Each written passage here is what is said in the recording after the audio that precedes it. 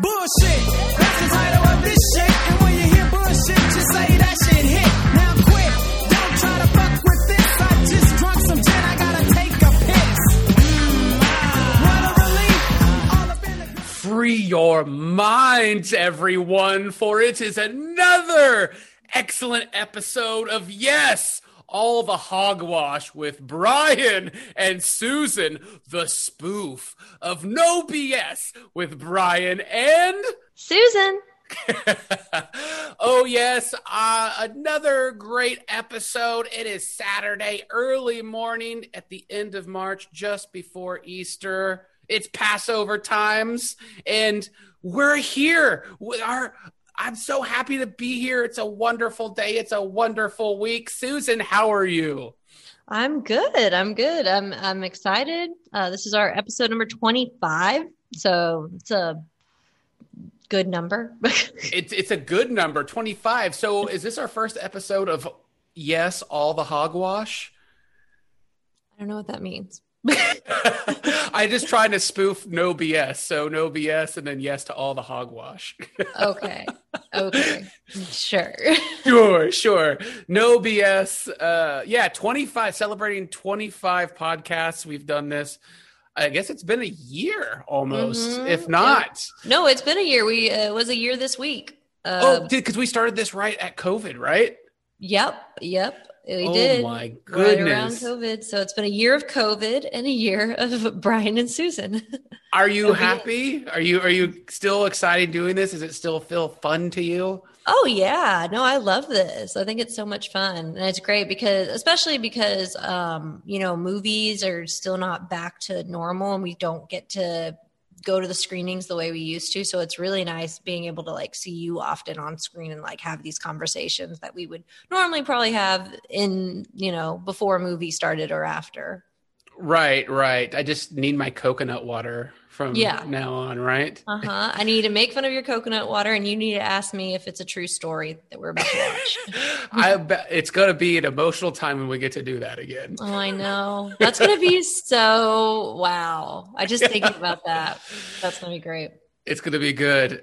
So this episode, 25th episode, Susan, please tell everybody what our main event is before we get into it.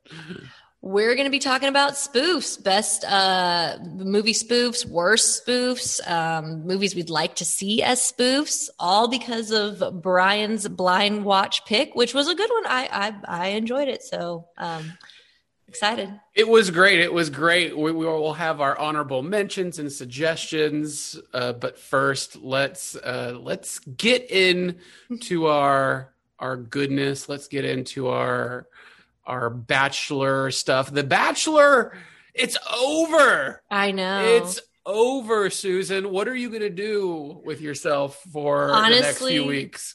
I'm really glad it's over right now because after that season, I need a break. I'm hoping they give us a break before they bring the Bachelorette back because that was, I think, one of the worst feeling seasons I've ever watched, just with all this, because not just the drama on screen with all the bullying, but also the behind the scenes with the stuff with Chris Harrison, the race stuff. It just felt really icky. So I'm very glad that it is done. Yeah.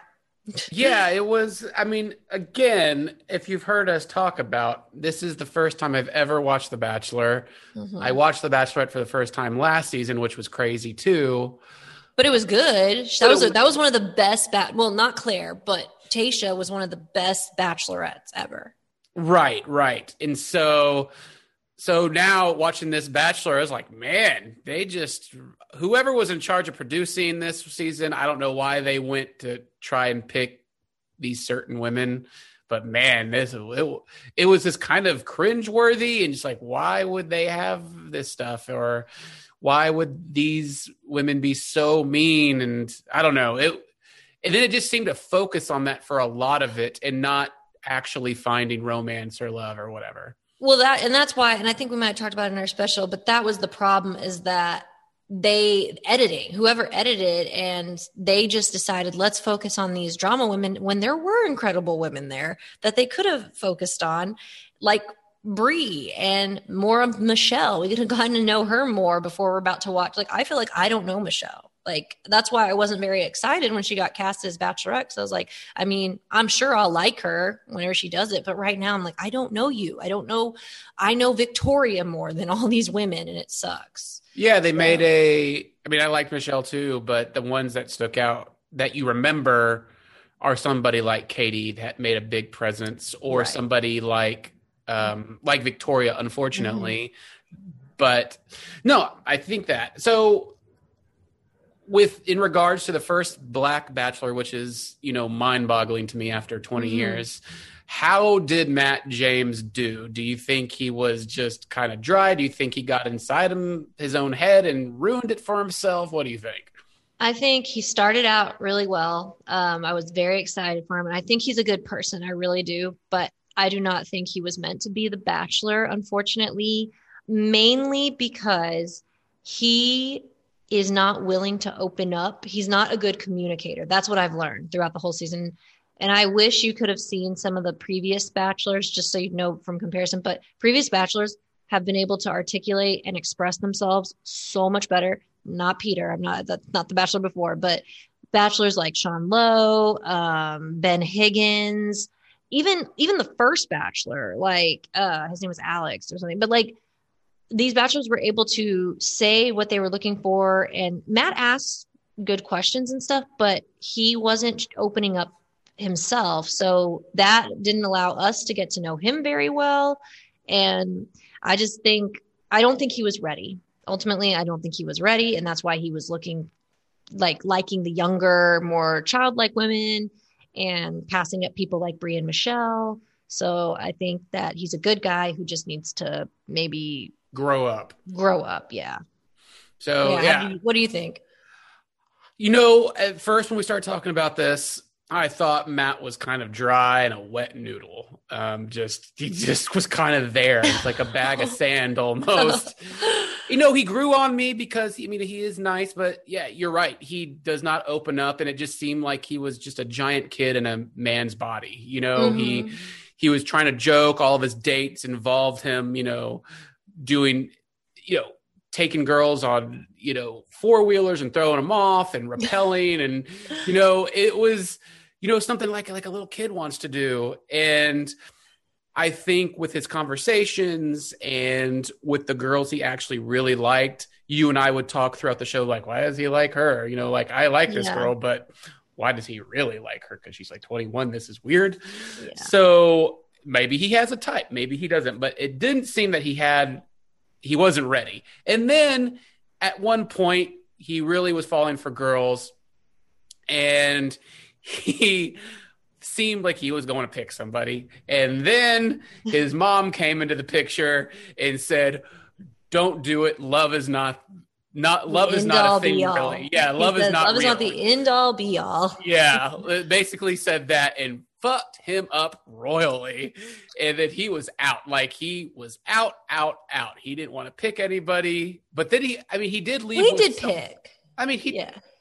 He did pick. But then ultimately it seemed like it was for the best, because with what happened with Rachel and her antebellum plantation party prior, he was pretty upset about it. They're not together, and he went into full meltdown, closed off, hibernation. Never to be seen again. Yep. Shaved or whatever, grizzly beard, everything. Yeah, no, it looks so weird on him. Does not suit him. I will say that I think that he was like, even without his mom saying that, he was already on the edge of not ready. His mom saying that just like verified it. Like, he was like, yep, that was I was already like on the fence about this. And now you pretty much, because I don't think he was ever going to propose. I think he was going to choose I think he was willing to open up more and let himself in, and like, I think I'm going to do this. But when she said that, I think you could pause it and be like, oh shit, he's gone now. Like, whatever Matt James is inside his head now is gone. He's back to being his old self. Because it was interesting seeing his family come and say like, I've never seen him this lively before. And I'm like, he's not lively at all. Yeah. No, he just looked like there was a scene whenever he was sitting on the couch with Rachel as she was talking to his mom. And she was talking about like love and commitment. I remember thinking, I was like, he looks like he's going to be sick. Like he looks sick, physically sick, because he does not seem like ready for commitment. I think when it comes down to I think he loved Rachel and could maybe see a future with her, but I think he was just like, whoa, which I respect the fact that he did not propose to her, because a man should try to save that. If you're not in it for real, then don't waste that proposal on either of y'all. Right. So how did Matt do? I mean, on a scale of 1 to 10, maybe a 3. Not great. I'll give him a 5. Oh, that's not good either. That's a 5. It's 50-50. Like, it's because he handled the bullying well. I will say, at least he did. When he knew there was drama or something, he was protecting the women as best. He was protecting the women, and that's why he gets a 3. But then he wanted to kiss and make out with everybody, touch everybody's legs. He touched his mom's legs. Oh my God, the ball leg thing. Oh my God, that was so weird. I was watching with Holly, my friend Holly, and we were watching that finale, and we literally rewounded because we're like, "What is he doing? Yeah. What is that?"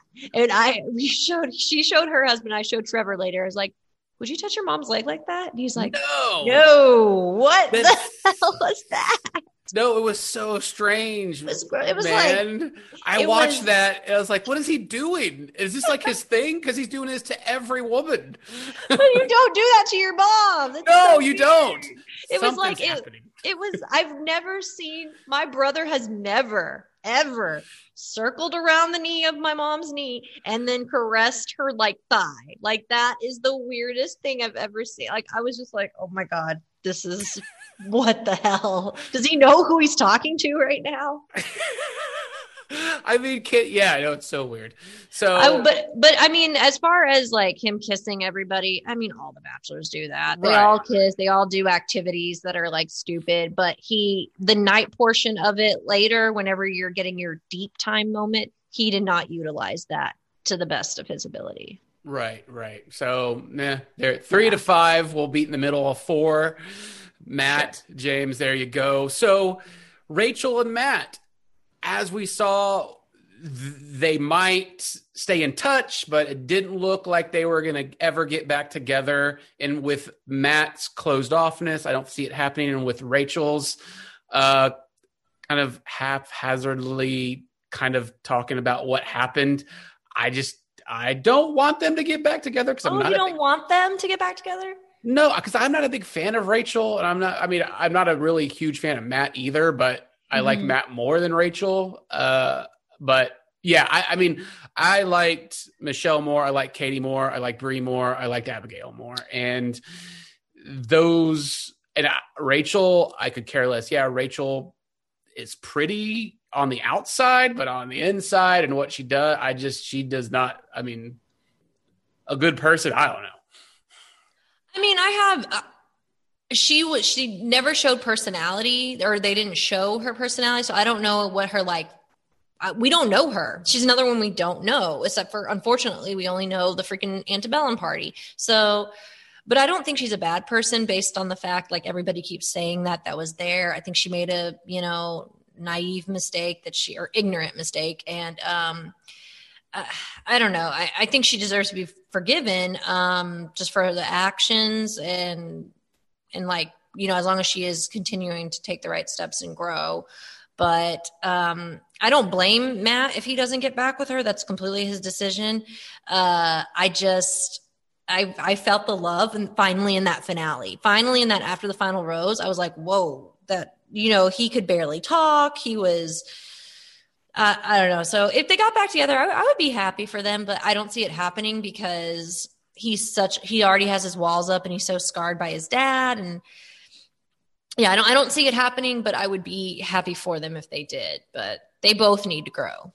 Yes, they do. Maybe in 10 years. Yeah. In 10 years. So should Chris Harrison come back to hosting the show?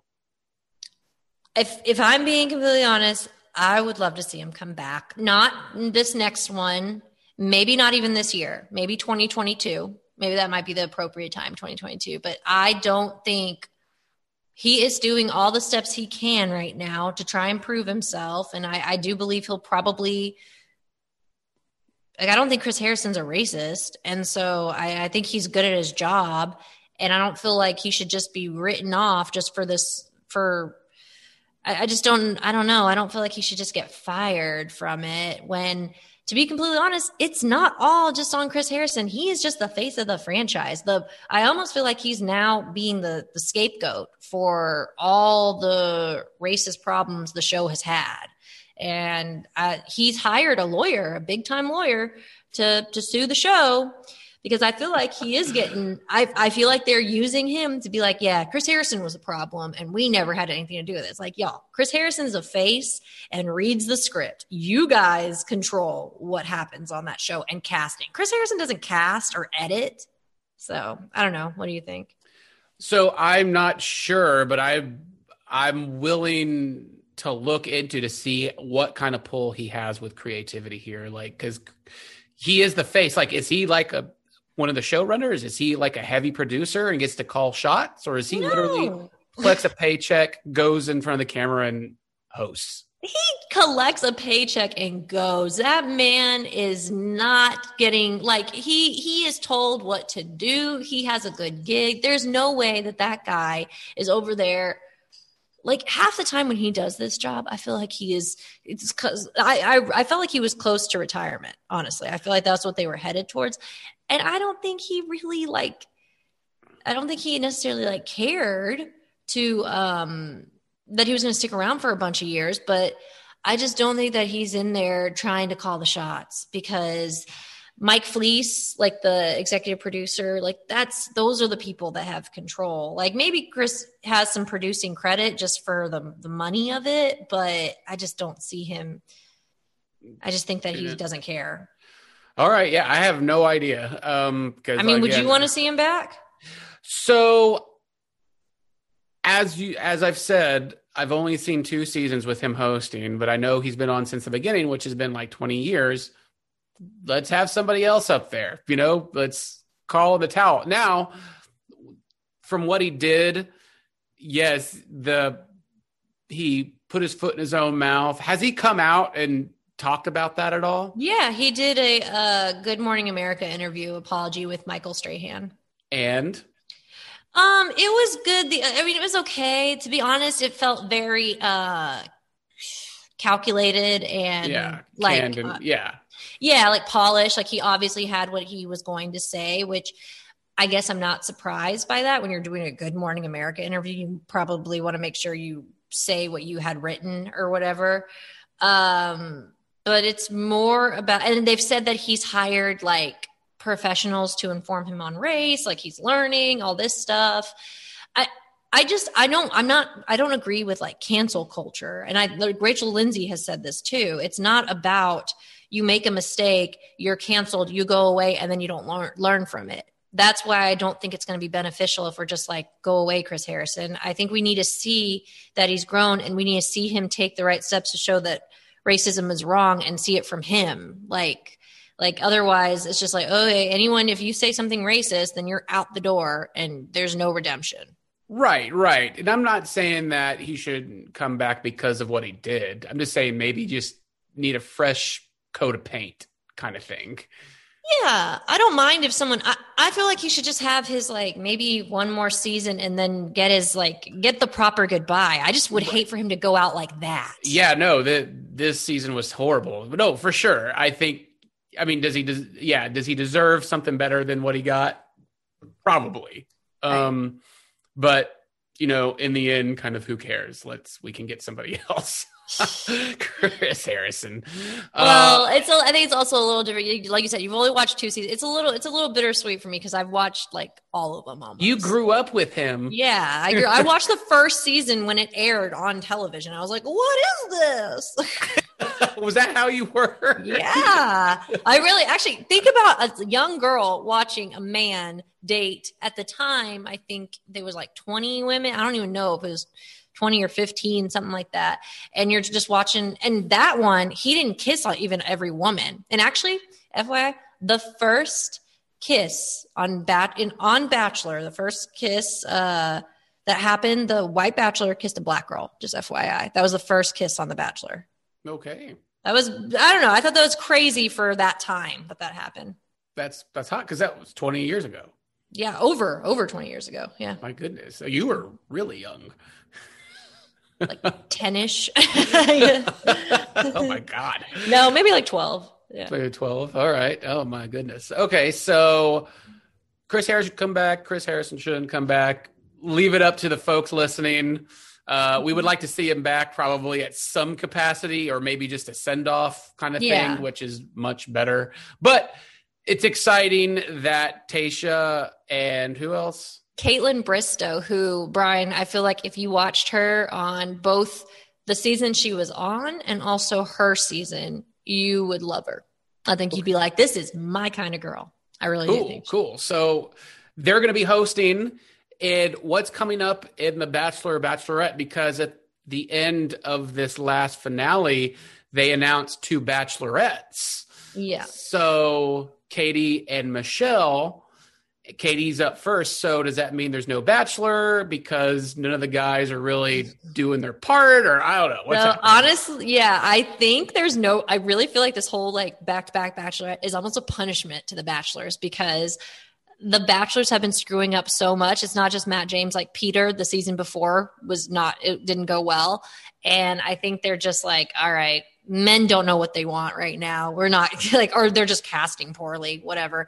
So that's part of it. But also I heard that the reason they wanted Michelle, that was the thing. They wanted Michelle, but Michelle needed to finish out the school year and she didn't want to shoot until summer, which they're shooting Katie's right now. Mm-hmm. So she was like, I'm not missing any more school. So they're like, okay, we'll go with Katie now. And then we'll get Michelle right when she's available. So that was the rumor too. But apparently they're doing Katie's right now. If I'm not mistaken, they'll film Paradise. And Paradise should air before Michelle's season, which, oh my gosh, I need Paradise. I need Is Victoria going to be in Paradise? Probably. It's all the people that create like drama. They'll get there and it won't be the reason with Paradise, you don't have so much investment either. It's all the people who were rejected. They all just get there on the beach and more people stand a chance at finding love, which I think they have a pretty good success rate as far as the people who've gotten together, but more people have a chance of finding love. And then, but you don't care as much. You're not like as hurt, like, oh, well, if nobody finds love, who cares? It was just Paradise. It was a summer fling, but it's more fun. It's just more fun. Cool. All right. Yeah. I haven't watched that yet. Yeah. And then Michelle's season would be Michelle's season. If I'm correct on that, but I think that's the order of what it'll go. And then maybe if there are good guys in either Katie's season or even Bachelor in Paradise, because my hope is they casted Joe, the anesthesiologist from Tayshia and Claire's season. He was the Asian guy. Yeah. He was like my favorite. No, he was awesome. I liked him a lot. I wanted him to be the Bachelor so bad. And if he could be the next Bachelor after Michelle's done, he would be the first Asian Bachelor ever. Yeah. So that'd be awesome. So with all of that, actually, I read that 2 people from Dallas are going to be on Katie's season. Do you know them?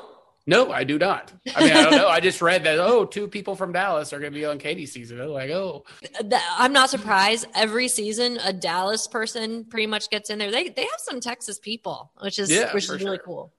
Yeah, so there you go. That's Bachelor coming up.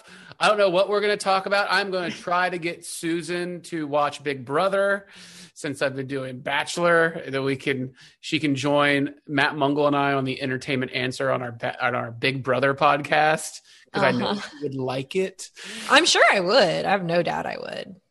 So I love like those reality, but that's my problem. I get sucked in. It's fun. It's fun. So moving on past The Bachelor to our main event of episode 25 of No BS with Brian. And Susan. We're talking about spoofs, parodies, all of the good stuff. We're going to talk about the parody spoof movies, even some spoof songs and music. But let's first ask the question, Susan. Mm-hmm. What makes a good spoof? What makes a good parody? What is there a formula? Is there a key ingredient? What is it? Gosh, that's tough. I don't necessarily know what makes like a good spoof. I feel like, I mean, definitely like the right story. I think that's really tough.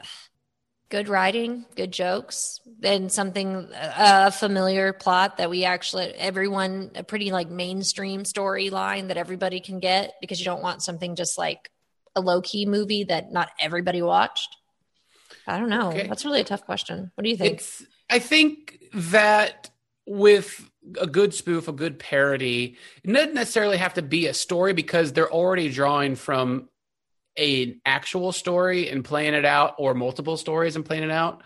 Mm-hmm. But I think it's how you take whatever content you have, because it's mostly serious or horror or dramatic, and Mm-hmm. how you conceive and construct the absurdity of the joke of it. Mm-hmm. Because I think with, certain movies that we'll mention, and even our blind watch, you can, argue or not argue that the seriousness of the situation is not laughable, but you can make the joke so absurd and ridiculous and far-fetched that it becomes funny. Mm-hmm. So it because I'm a firm believer, like George Carlin said, you can joke about anything. It doesn't matter the subject. You can joke about anything. It's hard to these days, but it's how the joke is constructed, Well, it has to be funny. Like there's a fine line between like joking and then just sounding mean, because sometimes people can just be because if it's not funny, then you just sound mean. Right.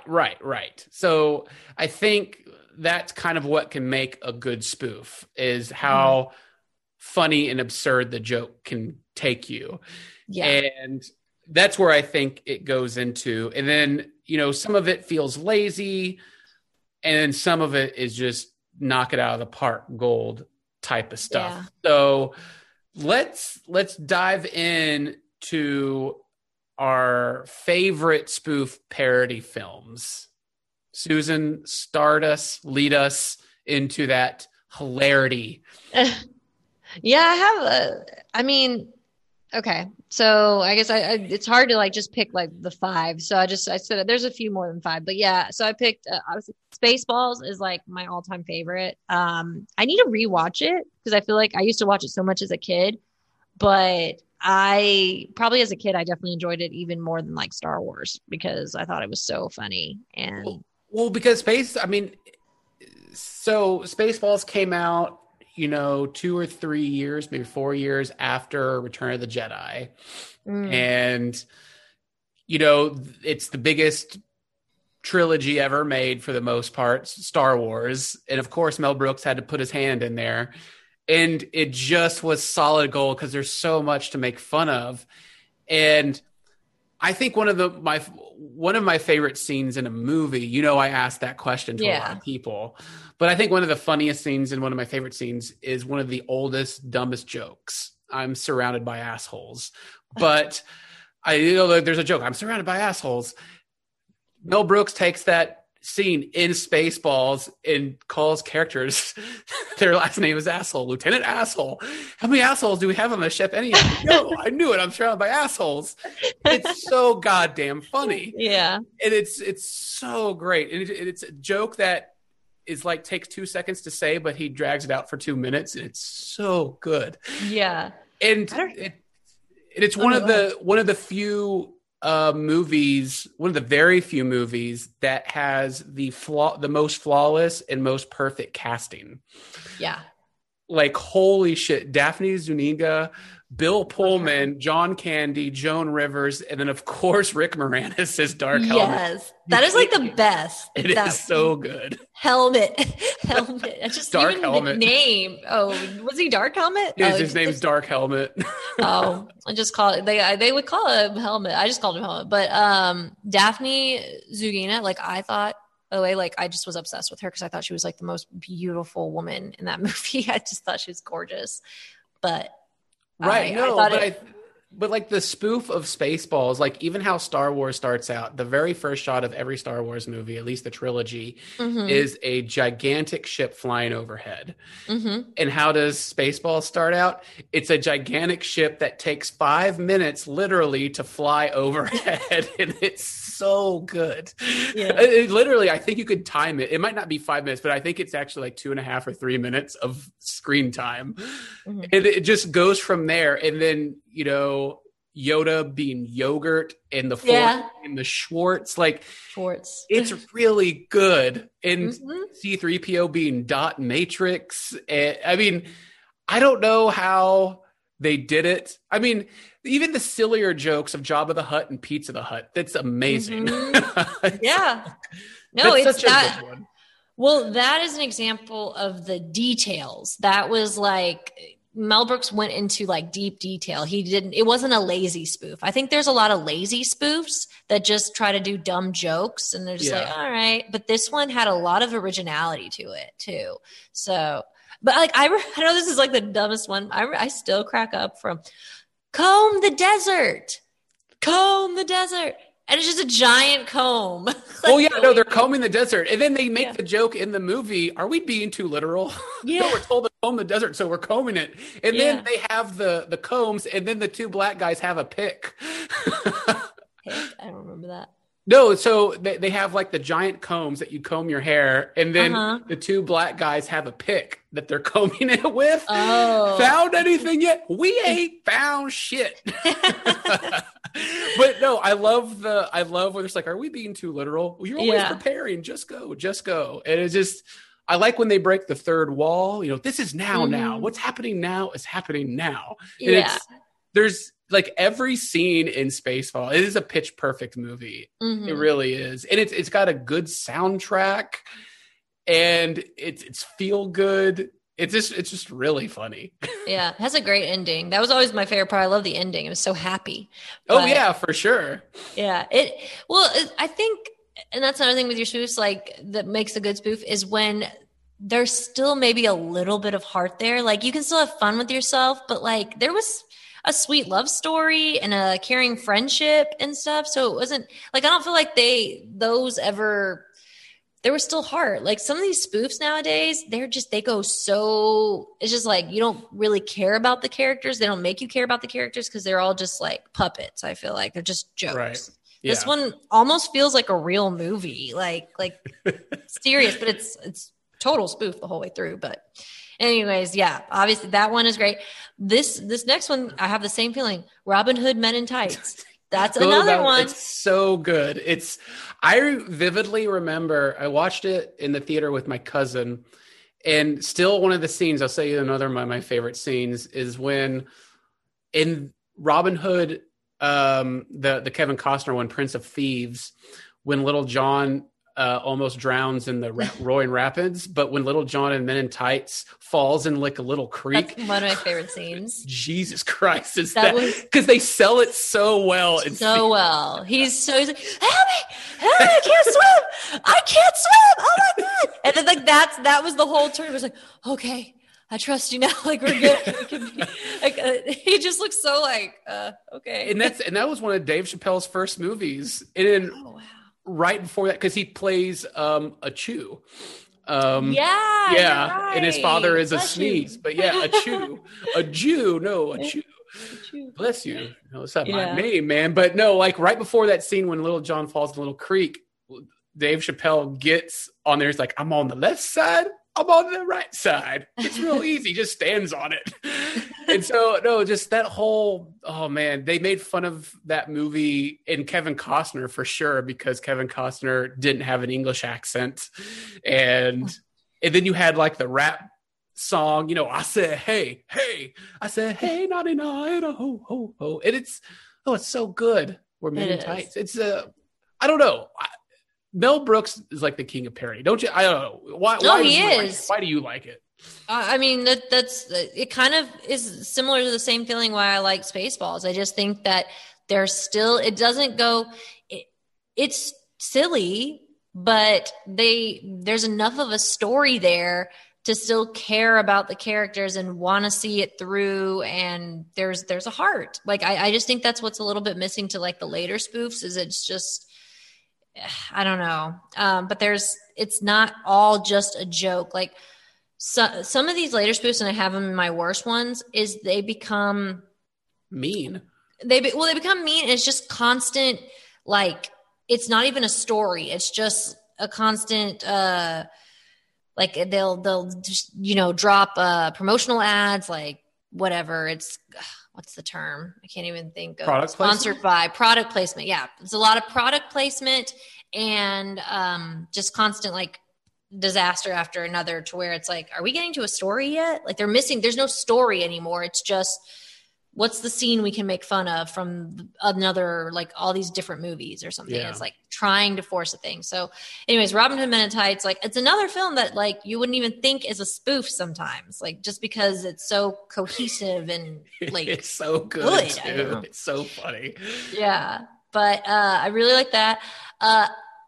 Scary Movie 1 is good too, but I didn't put that on my list. Scary Movie 3 is actually my favorite one because it makes fun of, I loved it. As a kid, I was so scared of The Ring, and this one was heavy making fun of The Ring, and it actually even still kind of had a scary scene, but I just thought it was so funny. It makes fun of 8 Mile, and it was a really good, I'll never forget cracking up with Leslie Nielsen when his character, because I think they make fun of like X-Men as well, but like when they're about to like the Samara character is about to like kill them, and he like opens the door, he says, hey guys, we're all wishing you a good luck. I just wanted to say that. All right. I don't know. I cried. I didn't expect it. I remembered like dying laughing in the scene. They make fun of the like Matrix again, and he's like, oh, we had a daughter, and I forgot what I said. Like, she just was so annoying. But it was really good. It was funny, and I like that one. I also like Not Another Teen Movie. I think they did a solid job. That's a rated R one too. I was like, they had a lot of stuff in that. Oh yeah, it was dirty. It was raunchy. It was there's one scene. Like say it. What's that saying? Was she's like, I just want the day where a guy will take a shit on me, and then the dude is like, it's like the kid is like, oh, that's gross. I can't believe you've never had someone take a shit on you. And she's like, will you be that guy? I'd be honored. And like they go do that, just like so gross. But yeah, I thought it was good. I mean, I think it's fun. That was making fun of rom-coms. So I liked it. I think that was like the best one that made fun of rom-coms easily. Haunted House 2. I thought that one was actually better than the first one with Marlon Wayans. Like, that was a good one. And did you ever see Haunted House? Oh, what? You reminded me of Haunted House. I loved that scene where they're making fun of Paranormal Activity, and it's Marlon Wayans, and he sees it for the first time, and then he just like breaks out of the house. He moves. He's like, "Bitch, deuces!" Yeah. He takes off. Like, that's what we would all do. I feel like, right? Like, we're out. And I thought that was so goddamn funny. Yeah, oh, man. He's good. He's definitely a good talent for these spoof films. And also, did you ever see this one? I guess I looked it up, and I guess Scary Movie was first, which is funny that they did it. But there was one I used to watch on USA all the time. It's called Shriek, If You Know What I Did Last Friday the 13th. Yes, I remember that movie. Tiffany Amber Thiessen. Yes. I don't remember like it very well, like as far as scene by scene, because I was so young when I last saw it, but I watched it repeatedly. Had a solid cast too. And I remember thinking it was so funny. Anytime it was on TV, I really enjoyed it. Like I would watch it today too. I remember enjoying that. So those are good. Those are so good. I'm guessing we have some similar ones maybe, but what are yours? Right. I'll get two off the top of my plate, then I'll go in a different direction, but I'll say Blazing Saddles for sure. We'll go to Mel Brooks to start out with his Western, fantastic black sheriff. You know, it's the funniest movie ever made. It's so good. Taking the Western and adding in, you know, Broadway musical to it. It's so good. Mm-hmm. And then on top of that, I would add Airplane. Airplane 1 and 2 are equally just as good, and some great, fantastic comedy. Because with something like Naked Gun and something like Airplane, those movies, if you watch them, they're played out very serious, deadpanned and dry. They really are. It's just and that's what makes them so funny. Is that they play it dry and serious, but it's the dialogue and everything that it's so good. It's so great. So those two, but then I'll go in a different direction here.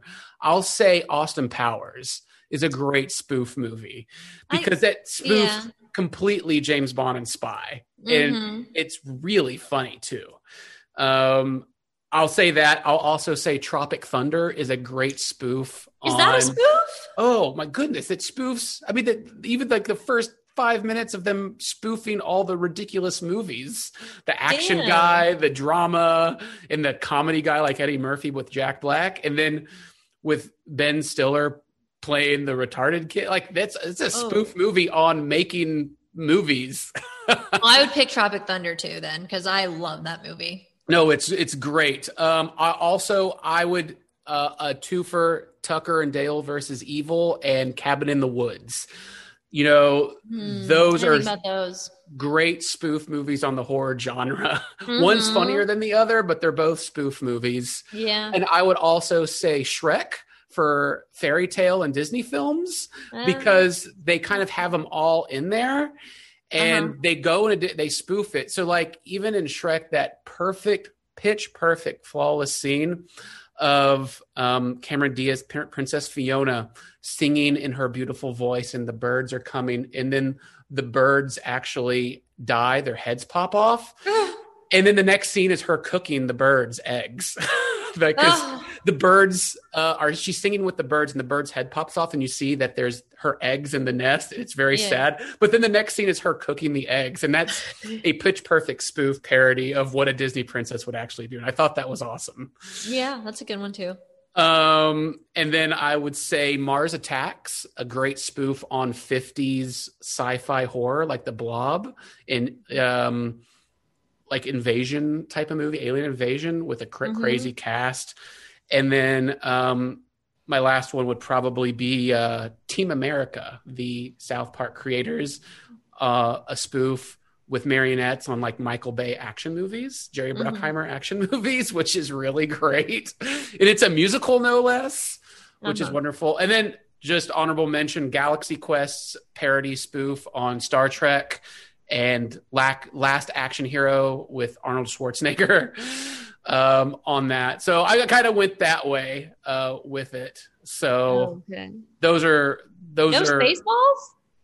I mean, you said Spaceballs. I had Spaceballs and Men in Tights. You did have it. Okay. Yeah. Oh, I forgot to mention Top Secret too with Val Kilmer. What a fantastic Never saw that one. You never seen Top Secret? I don't think so, unless I don't know what the movie actually is. Oh my God, we didn't even think of Hot Shots with Charlie Sheen. I did see that. God. I thought about it, but I really don't remember it well enough. Oh, there's so much good stuff in there. Oh, I remember. Yeah, I never saw Top Secret. No. You'll like that. I did see Hot Shots. Hot Shots. Oh my goodness. I'll never forget. He's so funny. Topper Harley. Lloyd Bridges, the commander, they're on the gigantic naval battleship, and he's standing on top of it, and his hat blows off into the ocean.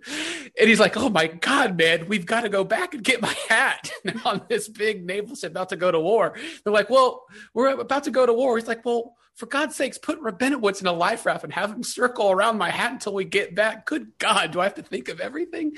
And I thought that line and joke was so funny because just his hat blew off. Oh, Lloyd Bridges was so good. So spoof movies. Okay. Worst spoof movies. Oh, I have a few. So I absolutely hated Scary Movie 2 and 4. Those sucked. They were Why? So bad.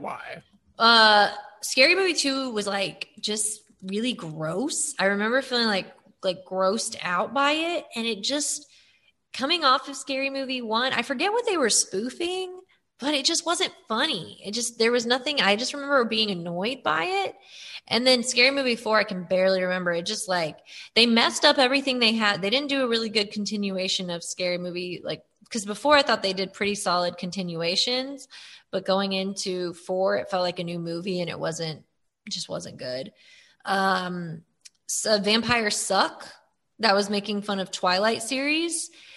I was so excited for that. And there were funny parts, but it was another one that felt lazy. It just felt lazy. It felt like you didn't really do much to make this. It felt pointless. Like they didn't get as creative as they could with that. Yeah. Like nothing was hardcore funny. It was just a weak spoof. Meet the Spartans. Yeah. That was on my list. That one. So bad. I didn't even finish. That's how bad that was. I rented it. I remember renting it from a Blockbuster and getting so excited because I was into those, because I liked Not Another Teen Movie and stuff like that. And that felt like the biggest product placement movie. It felt like everything was just, there was no story. It was a constant, what is even happening? I couldn't take it anymore. I stopped the movie. It was so bad. Epic movie, kind of the same issue. And Date movie, a really bad, trying to be Not Another Teen Movie, but failed. So, yeah. No. What about you? I mean, you kind of said them already. I think that was, Date movie and Meet the Spartans were just, ugh. I remember seeing them. It is why this could have been so much better. Disaster movie was pretty terrible. I remember seeing that. Mm-hmm. And I mean, it is a disaster. Yeah. And also, what is another one? Oh, you know what I didn't like? I mean, there was elements that I liked to it, but as a whole, I did not like movie 43, which was, it's kind of like a Kentucky Fried Movie or Amazon Women on the Moon, which are excellent. They're sketch movies, little sketches. And it was not great. And then there was one that I was really excited for in 1997. It was called Plump Fiction. And it was, a spoof parody on a lot of Tarantino stuff up until that time. Yeah. And it was so horrible. Hated it. Called Plump Fiction. Did not like it. So those probably the worst ones that I've seen. But I totally forgot a great one that I just remembered. What? I don't know if you've ever seen it, but it's called Repossessed. Uh-huh. And it is a spoof on The Exorcist. And it actually stars the little girl from The Exorcist, Linda Blair, has a family now, and she becomes possessed by the devil again. And then Leslie Nielsen is the father, the priest, and it's really funny. Wow. Yeah, Repossessed. That's one movie that I used to watch growing up. It's great. They did a good job with it. So if you get a chance to see Repossessed, it's wonderful, wonderful, wonderful. Okay, good to know. That sounds like one I would like. No, I think you would like it for sure. And then, so is there such thing as an unspoofable movie? I mean, I'm sure there is. Honestly, yeah, because I think a comedy. I don't think you can, for example, like Tommy Boy. That's just a funny comedy. If you tried to spoof Tommy Boy, I just feel like it'd be weird. Yeah, I guess I guess in the realm of if somebody makes a spoof parody film and they tackled the Woody Allen genre and the Judd Apatow genre, yeah, and have similar, like the budget versions of those actors play themselves, you Yeah. can maybe do it. And then same goes with like Chris Farley. Like they could technically do that, but that would be very difficult and probably not great and funny. It just wouldn't be funny because those movies are already funny. And I just can't imagine that would be even close to, like, why ruin it? Why try to go ahead and make something funny that's already funny? That's why spoofs are better to do a serious film or horror film. I think that's where, or like a rom-com is different because there is a serious element to it. It's not necessarily just a comedy. You're making fun of a love story. Right, right. So like, could you spoof Dara of Yasanovich? Oh no, and you can't spoof something that's like a true serious story. Like that's just offensive. I would be so offended.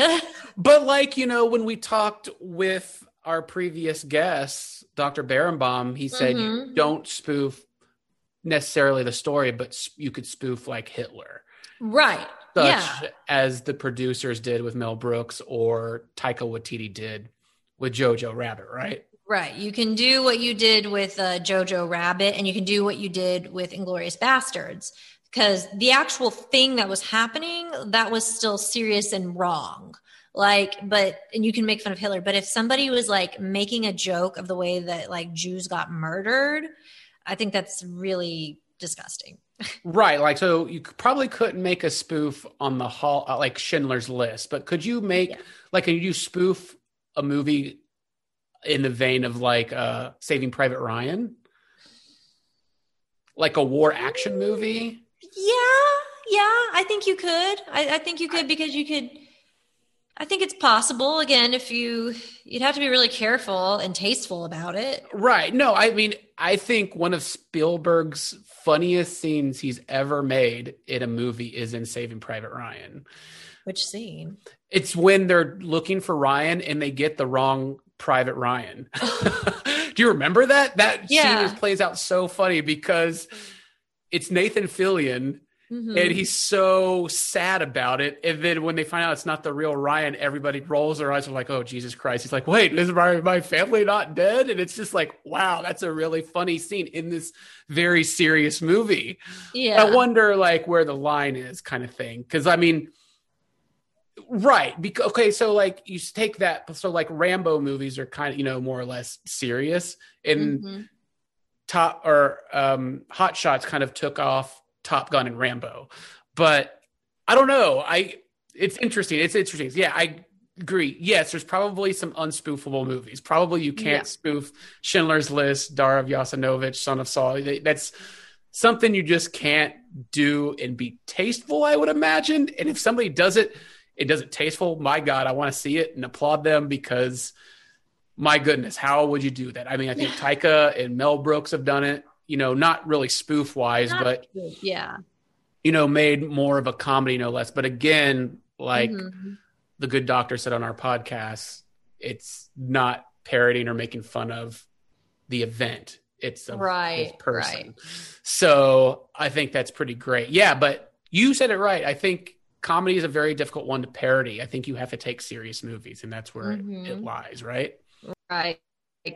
So is there a movie that you would like to see as a spoof? Is there a movie I would like to see as a spoof? I think what would be funny, I mean, I guess there's been like a couple movies that have kind of done this a little bit, maybe with Kung Fu Hustle or Shaolin Soccer or even Kung Pao, but like some of the Bruce Lee movies like Enter the Dragon would kind of be pretty awesome. And then to like mix it in with some great fight choreography. And then, oh my God, I mean, I'm sure it's been done, but maybe like an entire Matrix trilogy spoof series. Like I know there've been scenes of Matrix spoof, but if they did like an entire movie on that, I think that would be so funny because that movie is pretty damn serious. It would be really, really fantastic. Oh man, what's another great and you know what? I wonder if so let's say Christopher Guest mockumentaries, kind of like Best in Show or Waiting for Guffman. See, I don't feel like you can spoof. Those are already practically a spoof. No, but not those, but like take a documentary and spoof. Spoof another documentary. Okay. Yeah. Right. You know, like, Yeah. I don't know. mean, you have to pick a good one, but yeah. I like, the reason I like those films is because it's like original and just like picking. Right. Oh, let's spoof The Tree of Life by Terrence Malick. Is that not a joke itself? Whoa. Oh, I forget. You liked it, right? I loved it. It was one of the favorite movies of the year. Gross. I mean, can you imagine So bad. spoofing a Terrence Malick movie? How great would that be? Yeah. I mean, it wouldn't be very hard. It's very easy to make fun of that. Like, well, it'd be a bunch of whispering. It'd be a bunch of whispering, like speak up. Speak up. Oh my people. God. Please, let's spoof a Terrence Malick movie. Shots of the grass blowing in the wind. Like, that would be a lot of that. Let's do that. All right. What about you? What movie you So want I to see? really just thought of like two that I think would be really great. If they just did a whole like Nicholas Sparks, just making fun of all of his films because they're just so popular and be great. Like The Notebook could be like the meat of it. And then, you know, you could do the fillers of other films like Last Song and what is it, Longest Ride, whatever, anything like that. But I think that would be a fun one. I think that you could have a lot of fun with Nicholas Sparks one. And if they did it really well, because they pulled it off with Spaceballs, but if they could do an Avengers one, I think if they could do that would be. I mean, I think you would have to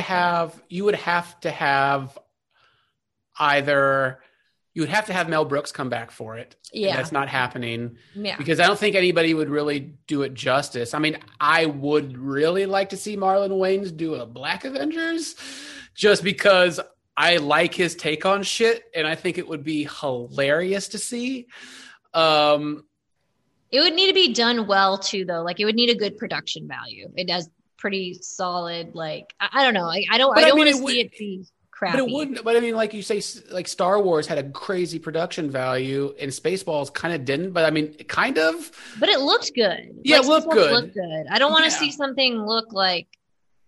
I don't know. There's something about like vampires suck. Like, that looked so bad to me. I want it to look like Spaceballs looked very well shot. Could Rick Moranis play Thanos? Yeah. I think that would be like, you'd have so much material to work with like things that you could make fun of. They would really have to do that fan theory of how to kill Thanos with Ant-Man. Mm-hmm. You heard that, right? No. So there was a huge theory before Endgame came out that how Thanos would die or should die would be for Ant-Man to get really tiny, like to the quantum realm, and fly up Thanos' asshole and then go big.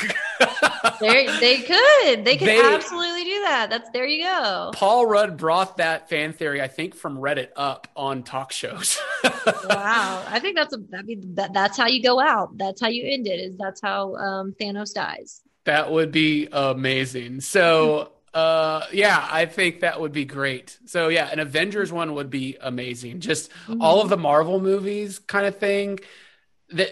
God, who would be a good director for that? My goodness. I don't know. I'd have to see because a lot of the good spoofs are older films. The only one, like I said, Marlon Wayans has done a pretty good job, but I think we need somebody like on a bigger scale. I mean, Jermaine Clement and Taika Waititi with What We Do in the Shadows. I mean, those would be so good. So I think Taika Waititi, yeah, that would be good. So, so we talked about movies. Let's talk about spoof songs. There are spoof songs. Mostly, you think of spoof song and you think of Weird Al Yankovic, right? Yeah, I was going to say that's all I got. I mean, is there a certain song you like that is a spoof song? My favorite is always Amish Paradise. That used to pop up on VH1 in the morning for me when I would Saturday mornings. I would watch VH1 Top 10 or pop up video, and that song would come in there, and I'd always like it. That's Amish Paradise is great. Yeah. I do love Weird Al very much. I do love his Michael Jackson "Eat It to Beat It." Eat It's a good one. It's so good. And "Fat to Bad" is a wonderful one. Like a Surgeon from Madonna's Like a Virgin. Yeah, that's a good one too. Is a great one. And then Sesame Street did the Beatles' Let It Be to Let Her Be, which was educational as well, which those little Muppets singing Let Her Be, Let Her Be. It was great. Yeah. Yeah, I guess those would be the ones, I guess. I don't know who really has made a really big impact of like Weird Al in that realm, because I can't think of one. all of those songs he does are really good. They are. They're so catchy. They stay in your head. Yeah. Yeah, they're great. They're great. So those are spoofs. That's our main event.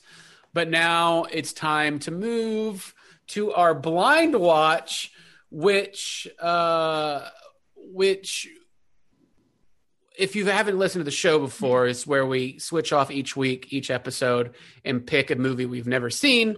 And since we did Dara of Yasanovich and had the premier Holocaust historian on our show, it was real deep. It was real heavy. It was nothing like usual, no BS stuff where we have fun. We took it really seriously. And I actually had a pretty serious movie picked out. And Susan and I both agreed, let's pick a very fun movie just to wash ourselves off with and, have a good time. So I went through the stacks, and I can't believe we both never saw this, but this movie came out in 2016, and going in line with our spoof main event, 50 Shades of Black, the spoof on 50 Shades of Grey, done by Marlon Wayans. Yes, 50 Shades of Black. We watched it, and we went into this hoping just to have a smile, something easy to watch. And I think that it turned out that we had a really good time with it. I don't know. Susan, what do you think?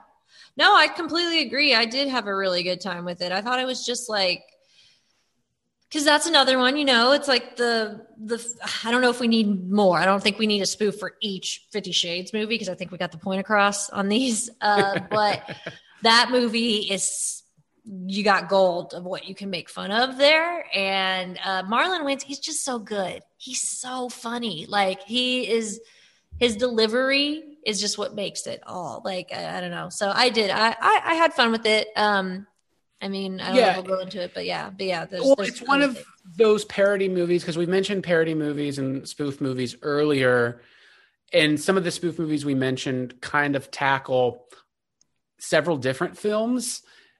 This is one of them that kind of tackles only one movie, 50 Shades of Grey, and it was directed by Michael Titus, and who directed A Haunted House and A Haunted House 2 with Marlon Wayans. So they have a rapport and whatnot when they did this already.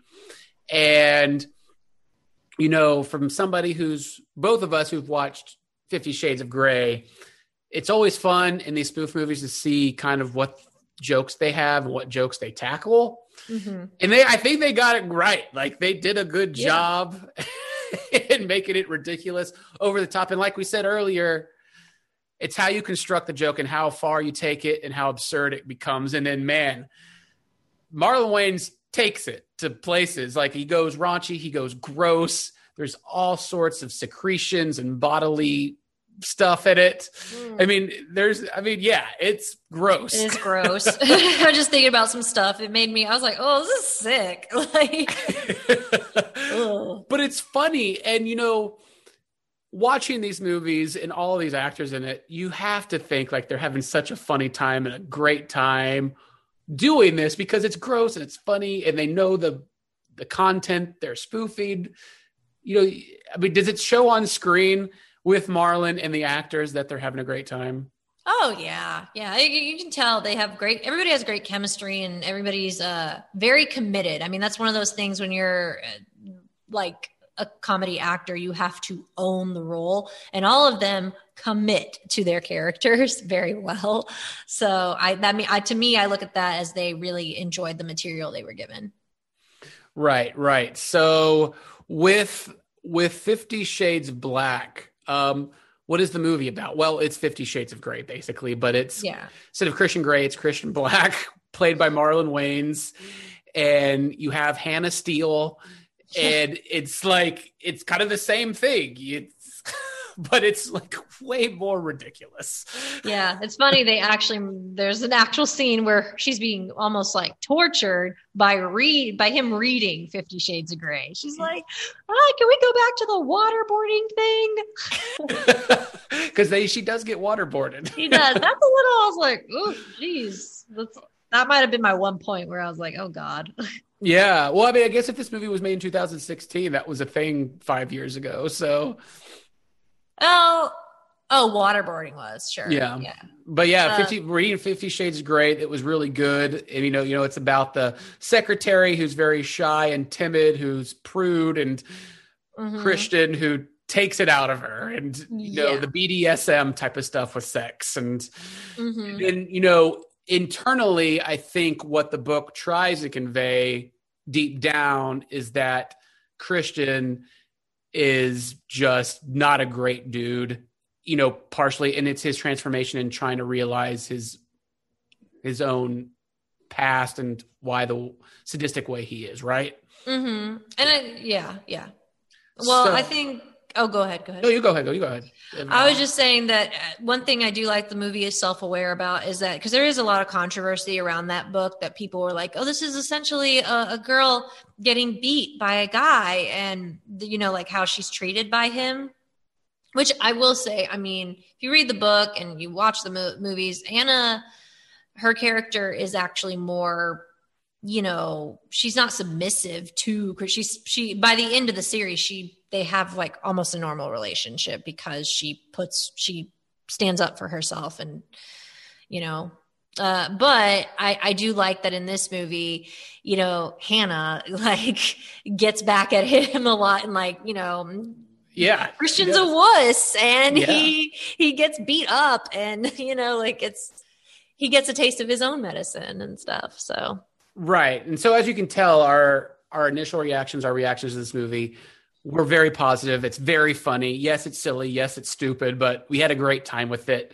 And I love like some of the scene highlights, I think, were, like in 50 Shades of Grey, the film and the book, Christian is already like, this is not something he's exploring. This is something he's been doing a long time. So I'm really glad in 50 Shades of Black, Marlon explored in a montage sequence several different women coming into his world and having the different reactions, whether it be, oh, hell no, what are you? That was my favorite. I love it. She's like, hell no. He like lists all those like things. She's like, hell no.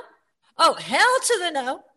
Boy, you need some help. Like, it's just like, because that would be me. Like, I'd be like, what is this? And I would run. Yeah, no, that was really funny how they did that. I thought that was a great sequence. What was on another one of your funny ones? I cracked up when Hannah's dad appeared. Oh, Mike Epps is a genius. Yeah. Most people met Mike Epps in Next Friday and the Friday after next. But he was also in The Hangover, but he's a genius comedian and hilarious delivery. But he showed up here, and holy shit. So funny. He's just like, talking about stinky fingers and just being like, I thought she gonna end up like a whore, like her mama. I don't know. It's so inappropriate, but just the way, the delivery, he's so like, he sounds like a dad. He sounds like a dad, but the words that are coming out of him are nothing that a dad would say. And he's just like, and then like, I love the scene where like Marlon would like, whatever, Christian's like, he's like, oh, we gotta take a picture, and she tries to get it. He's like, no, babe, no, not you, just us. Just us. Oh, it was so good. Oh, the smell my finger thing, and Marlon Wayans being like, oh man, I smell every woman. Yeah, I smell every woman. Oh God, yeah. It was so good, and you can tell because like Marlon Wayans doesn't have subtlety to him. Mm-hmm. Like it's very overplayed, and it's wonderful to watch his reactions and his facial expressions here. But oh man, it's so good because like he comes into a scene and he's, has his hands behind his back and he's smiling, but then like it just quickly enhances. and everything. That scene is so good. I actually might have to go back and watch that scene. Yeah, I think that's my favorite scene. Like if I was to go back and just rewatch a scene, I'd watch that one because the delivery that those two have with each other and just, I don't know, it's all funny. I'm trying to think anything else that stands out. I mean, a lot of it was funny, but those, probably what you said, those are two of the best scenes. Yeah, they were pretty good. Worst scenes, I don't know if there were worse scenes, but there was one worse character, I think. Yeah, I think, is it the one that I was complaining about the whole movie? No, because she's annoying. I mean, I get it, but it just didn't make sense in a storytelling aspect because Hannah Steele she would never be friends with somebody like this. At least her character wouldn't, I don't think. Yeah, so it's the character who's supposed to make fun of Kate, Anna Steele's best friend in the book. And if you've read the book and watched the movies, Kate is nothing like the character they've casted. And I mean, it's nothing against even the person they cast. I don't even care if they like the same actress played her, but how they wrote her there was no making fun of Kate. It was just a brand new character. That's what I didn't like. I feel like everybody else, there was elements of like, that's what makes another good spoof is that you're actually making fun of the people. Like you feel like, oh yeah, that is them, but they're being made fun of. Right. Well, I mean, it was a big chubby white woman who wanted to be black. Right. And it was just kind of really cringeworthy, especially in 2021 to watch. Yes. I mean, and it was the things, I mean, there was a funny moment to her where she did call a guy a certain word. And, but it was like, that does not play today. Like, I didn't like it. It was really, I thought she was honestly, like, I could see like a lot of people just, I don't know, I would have rather her been like Kate. Like you could have made fun of Kate. Like Kate was that, you could have made her like too sweet. You could have made her as the hot. She's supposed to be hot. Maybe pretend that she's hot, think that she's hot, and not be that hot. Or in that scene with King Bach, and then with Marlon Wayans and Michael Titus doing this movie Overcharged, I wonder what they think about that scene now or in that character, because it doesn't play well now. No, really at all. In 2016. I mean, I wouldn't have liked that in 2016 either. No. So it's very strange to watch it because that character just seemed, like we said earlier, kind of mean and just never furthered the story. Like she constantly tried to get Hannah to get outside her shell and have sex, but not in a great way. It wasn't like, I don't know, if you refer back to like the scary movie films and you have Cindy, I think her name is Cindy in the scary movie films. And then you have her, I forgot who that actress who plays her best friend in it. Yes. Jamie Presley, is it Jamie Presley? No. I forget her name in real life. She's in like the Think Like a Man movies too. I know what you're talking about. I can't remember. Yeah. She's a great actress and she's so funny, but she even made sense. Like she could be really loud and obnoxious in the scary movie films, but she's still like, you got why Cindy was friends with her. Right. She was like looking out, I think she's like, Cindy, what are you thinking? Like, I don't know. It's just like, you a dumb white girl. Like, I don't know. It's just, it made sense. And this girl this character just made no sense to me. She was she just stuck out so badly in this film. Like she did not fit. No, she did not. Not at all. I didn't like any time she appeared on screen. Those were my worst scenes, was any scene that I'd be like, I was texting Brian just being like, why? Why does she have to be like I was like, God, she's annoying me so much. No, it was pretty terrible. I agree. I didn't like it either. Every time she was on screen, which luckily it wasn't a ton of time. No. It was just it was really dumb. And it just didn't make sense. Everything else was pretty good. So I think that would be the worst thing about it. Which is not great. I mean, you can get through it. You can. Right. So would we recommend this? Hell yes. It's hilarious. Yeah, totally. This is a great film to watch during quarantine. It's on HBO Max. So you don't gotta, if you already have it, why not? And it's short. Yeah, it's really short. Could you watch this with your parents?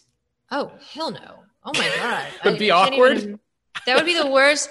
My mom would feel sick. She would be like, there's some of those scenes, and she would be like, oh my God. What? She'd probably get like mad. She's like, baby, what is this? No.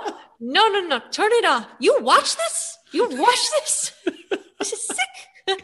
And my dad would probably be the same thing. He'd be like, no. Oh my God. That'd be a bad one to watch with them. I feel like you should watch it and you should film the reactions and make it go viral on YouTube. Brian, I'll tell you about the most awkward scene I saw with my mom because I had no idea what I was going in. Have you heard of that show, Rami? That's on Hulu? Yeah. Have you watched it? I have not, but I've heard of it.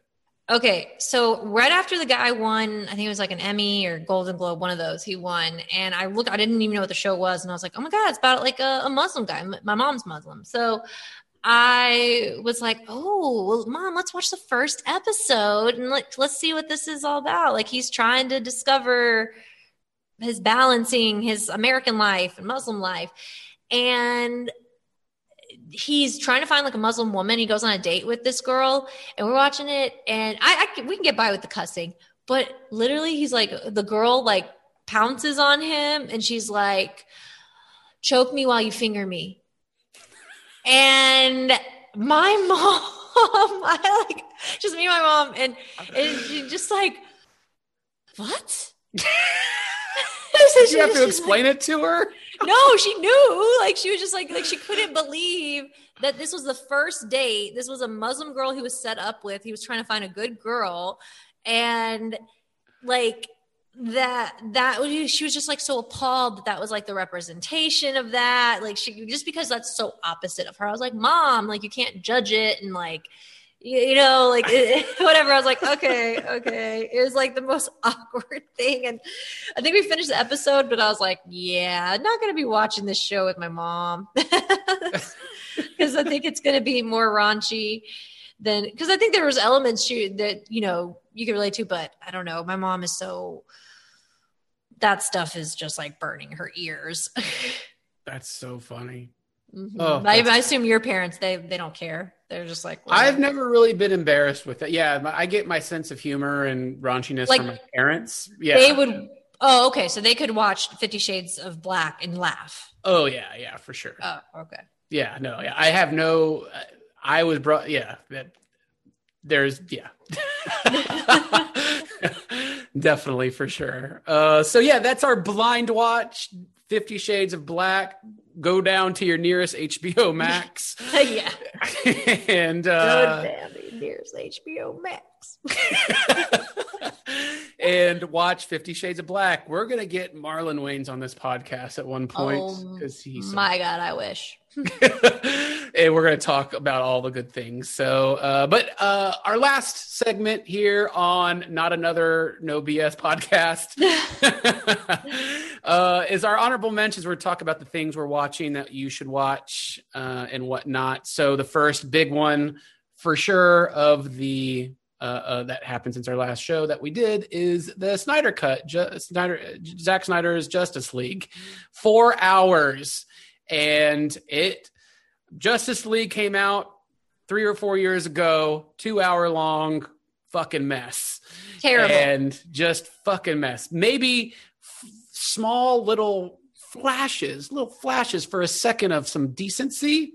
But then we've been hearing Snyder's coming back. He's going to give 4 hours of the same movie. What's happening? We don't need this. Then we watched it.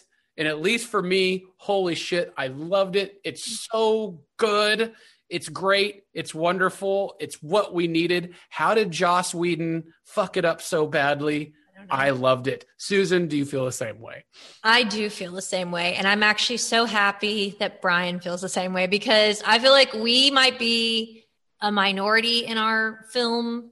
Like, I don't know. I don't know if it's 50-50 or we're in the minority. I haven't seen that yet because I've seen a lot of people diss Snyder Cut, but I loved it. I absolutely loved it because I remember the feeling I felt from that crap, that 2 hours that Joss Whedon had screwed up so badly. And I remember thinking that whole time, I was like, what is happening? This is so bad.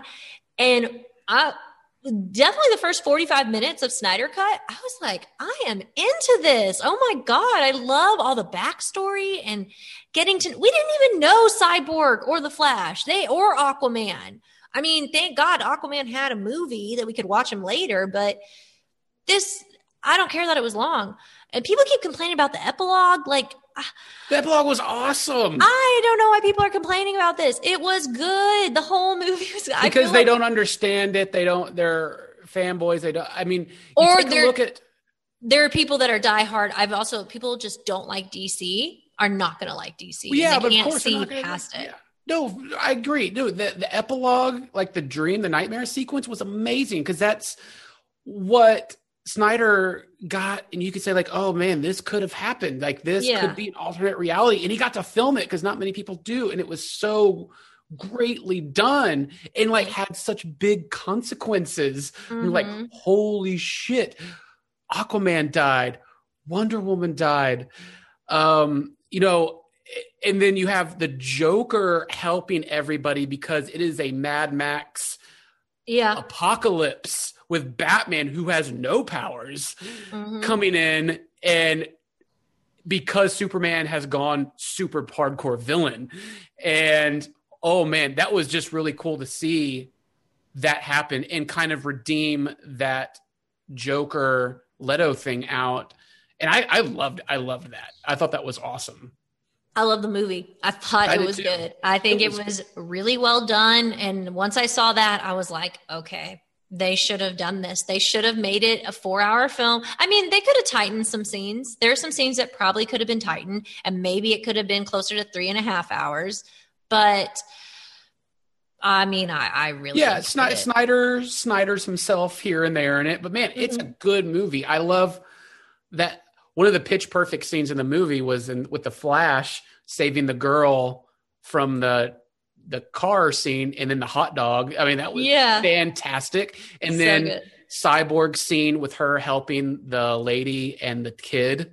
I love that. It's so good. That was so good. See, we need things like that. And I don't know why people don't get that. Like we need character development. We have to get to know these characters to care about them. Like, right. And then they even made the villain, they even made Steppenwolf layered. Like he was constantly wanting approval from Darkseid. He was constantly trying to appease somebody and not getting it.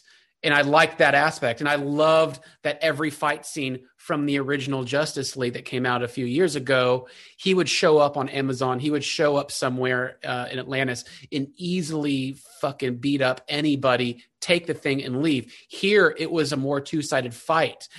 And they made it so that he would actually have to flee for his life because people would gang up on him. And I thought that was awesome too, because it just seemed like, oh, he's so powerful, nobody can beat him. But here, the Amazons were clearly waiting, and he's like, I got to get out of here. I got the thing. I'm out. Yeah. I like that aspect too. The fight scenes meant more, characters meant more. It was good. It was good stuff. It was good. Clearly we liked it, and we recommend it. Yes, Snyder Cut. Moving on from DC to Marvel, the new Marvel show came out, The Falcon and the Winter Soldier, episodes 1 and 2 so far. And yeah, Disney's getting into some of them race issues, and I love it. Like surprisingly, the action's good. The two characters are great, and Disney's tackling some of those taboo subjects. That's all too topical right now. Very topical. So you watched the last episode then? The one yesterday? Yeah. I got so uncomfortable when the cops pulled up. Yep. I was like, oh God, no, this is so necessary. And I was happy. They're like, oh, we didn't recognize you. Sorry.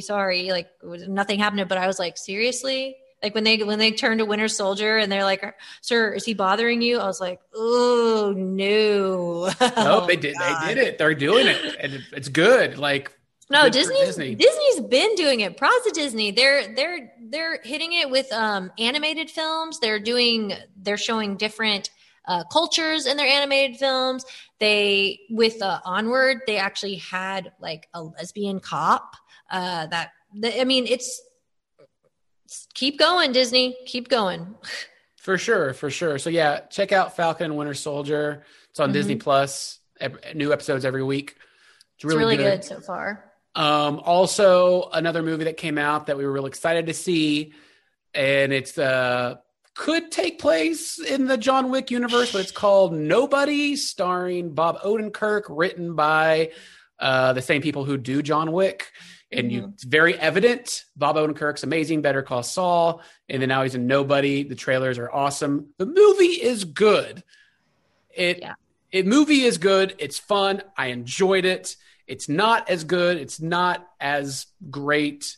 It doesn't tell as good of a story as the John Wick universe, even though it's desperately trying to be that, until the final climactic scene where it's like, holy shit, this is great. I want to see more of this, but it takes a little while to get there. What did you think about Nobody? It's good. Like, it's fun. It's fun. Bob Odenkirk's character and Christopher Lloyd are so likable and enjoyable to watch. I did find it a little like slightly lazy in the whole, I didn't feel it with what his motivation to have his big, ultimately like the catalyst of the film of what was going to be his big snap of his like unleashing his, what we got to see is his like badass moment of how good of a fighter he is.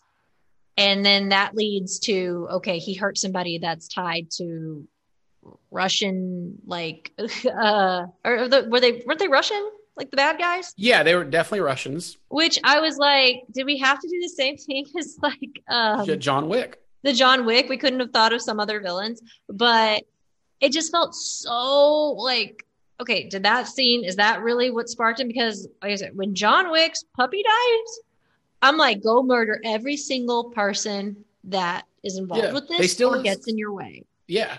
But this, I was kind of like, they kind of stole something, and then he went. But I think he flips because he didn't do anything, and his wife and son were like, he is not a man. No, they're drifting away, and he's like, God damn it! And then it happened. Right, and I'm totally for that. I just kind of wish maybe something worse happened, because by this point, the guys are literally on the bus just talking to the girl, which is still scary. Don't get me wrong. I'm not discrediting the fear that character would have in her mind, but I didn't feel the like, wow, this bloodbath that's happening it didn't warrant it. It didn't warrant it. Yeah, it wasn't warranted. It was just like, what? And then it led to the whole, like, not all the actions that came after. I was like, well, this could have all been avoided. Like, this is just, this seems crazy. So it was just a little bit of that kind of bothered me. And it felt a little, just so like you're constantly thinking about how compared to John Wick, it doesn't compare. It is. But still, Bob Odenkirk is really great. He is just in the same league as those other big action stars. He proves that, but, just don't go in with high expectations, because it's okay. It's solid enough. It's like good. Fun. You'll have fun. Yeah, and I think the best part of the movie are the RZA and Christopher Lloyd and their characters surprises. They're good. I liked it. So that's Nobody. Up next, Long Weekend. Yeah. Did you watch that, Brian? I did not. Oh my God. It's a romantic comedy drama, but I'm not going to reveal too much. It's basically about two people that happen to meet each other on one day and get to know each other in the span of like a long weekend. And it almost feels like unreal, their connection. And it's all about timing and just, why certain people come into your life and things like that. But it's a really great story. It's refreshing romance, and Zoe Chow and Finn Wittrock, who are the two leads in that film, are so they have great chemistry. She is charming as hell. Like, I mean, the minute she's on screen, I would fall in love with her. So I don't even blame the guy for falling in love with her as quickly as he does. But it's really cute. And also Damon Wayans Jr. is in it as Finn Wittrock's best friend, and they have an amazing relationship too. Their friendship is hilarious and loving. So yeah, it's worth it. It's in theaters. Cool. I'm going to recommend also Bad Trip. It's on Netflix. If you like the movies Jackass or the Jackass movie Bad Grandpa, it's done by the same people, Jeff Tremaine. and it stars Eric Andre, Lil Ray, and Tiffany Haddish. And it's Jackass, but with a story plot like Bad Grandpa, where it's two friends trying to go cross country to see a girl. And they do Jackass setups where it's real people and they do ridiculous shit, didn't get their reactions, kind of like a candid camera thing like Jackass. And it is so fucking funny. And being Eric Andre, it's really gross, but it's funny. And Tiffany Haddish plays like this escaped convict. It's so funny. Lil Ray's great. Eric Andre's great. Bad Trip. Funny movie. Wonderful, lighthearted greatness. And then, of course, during the credit sequences, you'll see, all the outtakes when people finally realize it's a movie and everything. It's really good. There's a great sequence where Eric Andre and Lil Ray, both black men, go into a very country honky tonk bar to line dance. And Eric Andre gets super drunk. And it's fantastic what happens. It's wonderful. You can only imagine. And then the next one I'll mention is on Amazon Prime. The first 3 episodes are out now. It is called Invincible. It's based on a comic book by Robert Kirkman, who gave us The Walking Dead. He wrote The Walking Dead comic books. And this is Robert Kirkman's vision of superheroes. And it's amazing. It's a lot like The Boys. If you watch The Boys, I do love that show. That uber violent and ridiculous, but it's in the span of a Saturday morning cartoon. It's animated, 2D. Oh, I've seen posters of this. Yeah, and it is hardcore and some of the best voice acting ever. It's amazing. It's wonderful where it takes you, story setup, execution, and performances from the voices all in it. Highly recommend it. This is not for kids at all. It's wonderful though. Invincible, first 3 episodes are out. Then each week will be a new episode out on Amazon Prime. Please watch Invincible. It's wonderful. Sounds good. And that is our episode of Not Another No BS podcast with Brian and Susan. The spoof episode 25. Susan, it's such a delight and a joy to do this with you. Agreed. Same here. It's very good. No BS. Yeah, we're on the Multimedia Men Podcast Network. Look us up, iTunes, Spotify, Stitcher Radio. I believe you can find Susan all over TV and the internet. Yeah, thischicksflix.com, ICTN TV, Google. Are you doing any other podcasts you want to mention? I've appeared on as a guest, but like nothing. Okay. No, not doing any. Mm-hmm. All right. And then Brian Kluger, of course, Boomstick Comics, High Def Digest, and YouTube, Instagram, Brian Kluger, search and destroy. Mm-hmm.